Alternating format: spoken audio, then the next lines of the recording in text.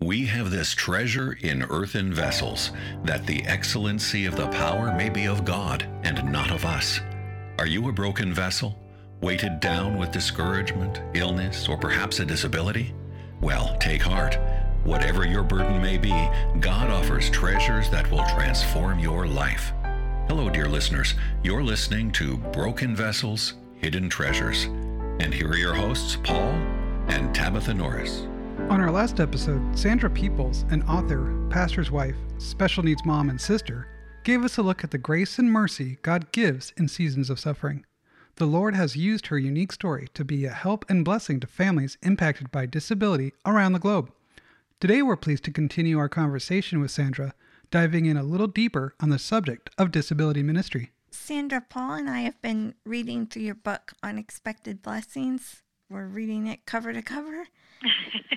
The hope that you offer in this book by digging deep into the Bible is just so refreshing for us. We wanted to take just a moment or two to talk to you in more detail about disability ministry. We're often all drawn to success stories, and through your book and your blog, we're really encouraged hearing about the incredible things God is accomplishing through your ministry.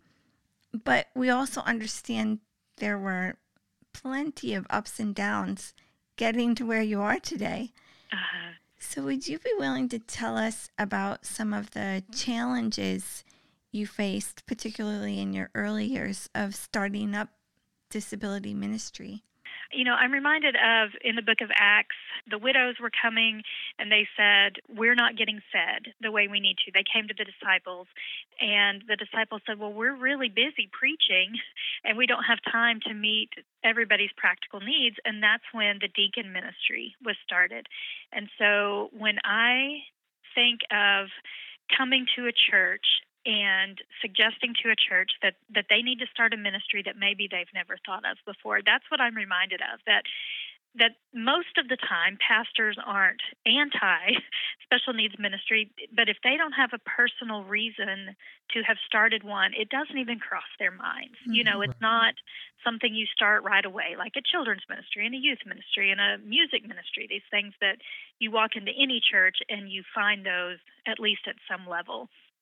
And so I try to really give pastors and church staff the benefit of the doubt that once they're aware of the needs of the disability community, then they can prayerfully take some steps to meet those needs. And that's a hard sell in some ways, because every ministry is fighting over money and volunteers and space, right? And so then you're taking and adding this ministry that needs those things, and not only needs volunteers, but needs volunteers that maybe have a special skill set. And we don't only need some space, we kind of need a lot of space in some instances. And so if you're a church that has no special needs ministry and you are wanting to start one, I think the best way is to kind of do the buddy model, which means you're training either older teenagers or an adult to go alongside the child with disabilities in the regular class and to provide help for them. Then the next step of that is usually a sensory class for kids. So James is considered, so autism has 3 levels. Level 1, which we used to call Asperger's. Level 2, which means children and adults who need moderate help. And then level 3, which is children and adults who need significant help. And so James falls into that level 3. They're often referred to as nonverbal. James has some verbal ability, but no conversational ability. And so for him to be happy at church and calm, he really thrives in a separate sensory room class. And that's what we've built here at our church. And we had that at our even smaller church in Pennsylvania. So that church was about 125 to 150 people. Our church now is 350 to 400.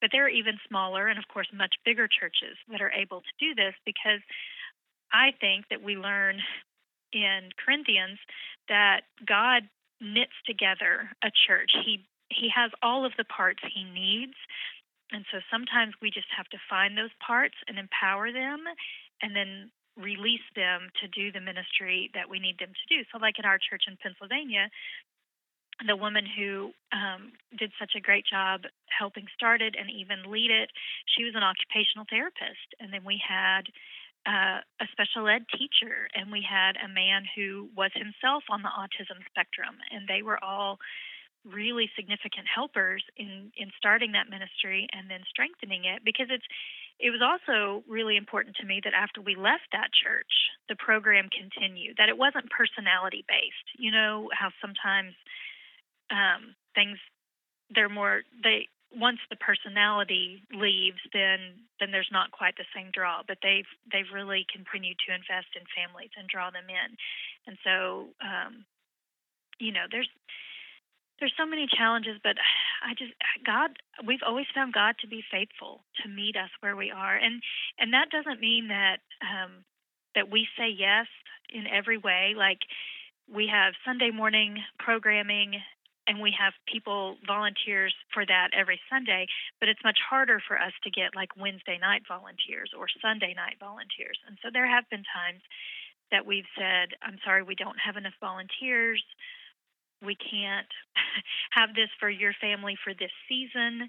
But we just continue to pray that God would bring faithful workers, and that they'd be willing to be trained, and that we could continue to grow. I don't think God is going to bring, He's not going to continue to grow our ministry until our church grows with it. And so, as I mentioned, we're trying to find space for our teenagers and then our adults. And so we have to continue to be faithful to meet those needs, and then hopefully He'll bring the increase as we continue to be faithful. Mm.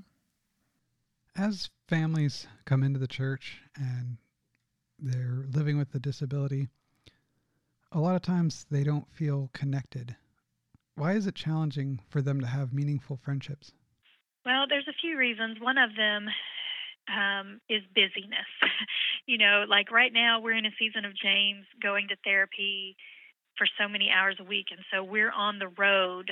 Like, it takes me 30 minutes to get him there, 30 minutes back home, and then 30 minutes to pick him up. And so that's 2 hours of my day that we're just on the road. And then we've had seasons when he was younger that therapists would come to our house for hours. And so just the schedule of what it takes to help our kids be healthy and thriving can sometimes either wear us out so that we're unable at the evening to be able to do anything, or it just takes us, like right now I have to pick him up during lunchtime. And so if I have a stay-at-home mom friend who says, hey, can we grab lunch? I have to say, no, I can't do that because I'm on the road with James at that time. And our families who have children with high medical needs, if you think about their extended hospital stays and things that they go through, part of it is just busyness. And then another part of it is James is 12, but cognitively and behaviorally, he's much closer to a 3-year-old. And so if I have friends who are close to my age and their kids are close to my kids' ages, so that's like middle school age, and we go over to their house, I can't just let James go play with the other kids like I can let David. I have to be watching James all the time because his behavior is much more like a toddler. And so that keeps me from really investing in friendships with women around my age, around the 40s, because they're able to sit and just let the kids go play Xbox or, whatever, but I can't do that. And so even when, we're getting together with bigger groups, I'm still like that helicopter mom or that toddler mom where I constantly have to have my eye on him. And so that keeps me from sitting and enjoying conversation and doing that. And so, there's some tips that I try to give parents like me and how when they're living in this challenging season of feeling like they're too busy or feeling like the disabilities that their kids have are keeping them from friendships. And I try to say, you need to be the friend that you wish you had. Mm-hmm. And so if you wish somebody would text you on a hard day, then you be the friend who texts somebody else.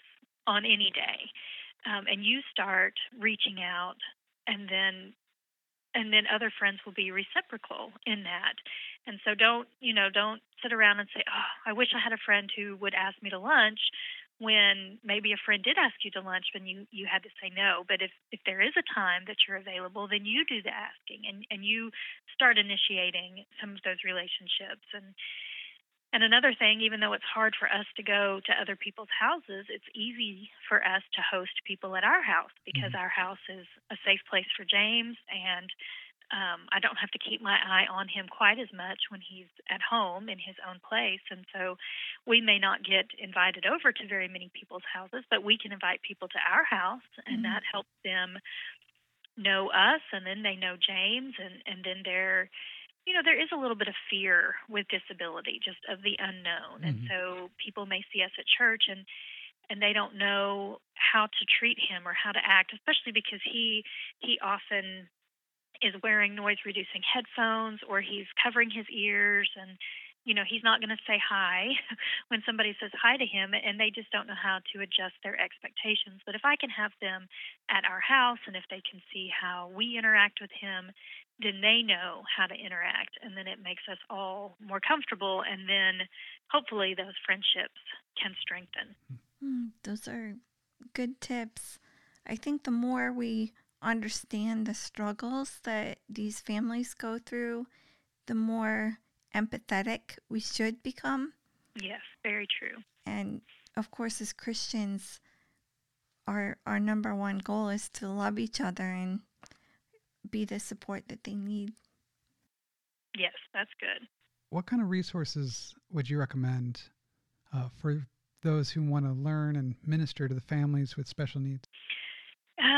I think there's some great resources out there that if you may just kind of take time, like I know my book was written specifically for special needs parents, but I think that friends who don't have children with special needs who have read it have said, well, I understand better about what your life is like, and the steps that you've taken and the decisions that you make now that I've read more about what your family has been through. And so, just sharing our own stories, and really those of us who have children with disabilities, we control the story, like what we share on social media and what we put out there on Facebook. And so when we are honest about the struggles that we have or the needs that we have, then we're inviting more people in to meet those needs. And so, I mean, a lot of our church members who don't see James on a weekly basis feel like they know him because I share pictures of him on my Facebook page, or I tell a story about something that he's done. And so, just paying attention and our church members asking questions and just showing that they're interested and that they care for our kids, I think would be a huge help. And then if a church is specifically looking to start a special needs ministry, there's some great resources there. There's a book called Leading a Special Needs Ministry by Amy Fenton Lee. And there's another book, Every Child Welcome, by Katie Weatherby and Jolene Philo. Those are some great resources if churches are ready to take those steps of welcoming even more families like ours. From a personal standpoint, as someone who's living with progressive muscular dystrophy, there's times when I feel inadequate and very limited. And sometimes I think we can use physical limitations as an excuse to retreat or give up. How can we overcome fears that might be holding us back? That's a really good question. And I know all of us live with some kind of limitation, and some are just more obvious than others. Some of us can fake it a lot better than others. And so I think that your story and this question applies to everybody, no matter what limitations that they even know that they're living with. And so there's a verse in Psalms that I turn to when I personally am feeling limited, and it's Psalm 16:6, and it says, "The lines have fallen for me in pleasant places. I have a beautiful inheritance." And so again, we come back to that sovereignty of God, and He's the one that lays those lines for us, and He's the one who sets the perimeter of where we live and who we interact with and what we're able to do. And those limitations are for our good. The psalmist says pleasant places and a beautiful inheritance. And so we have to realize that those limitations are good for us. And I really do think that if we could do everything and meet every need and be perfect in every way, then the people around us would never look to Christ for their perfection.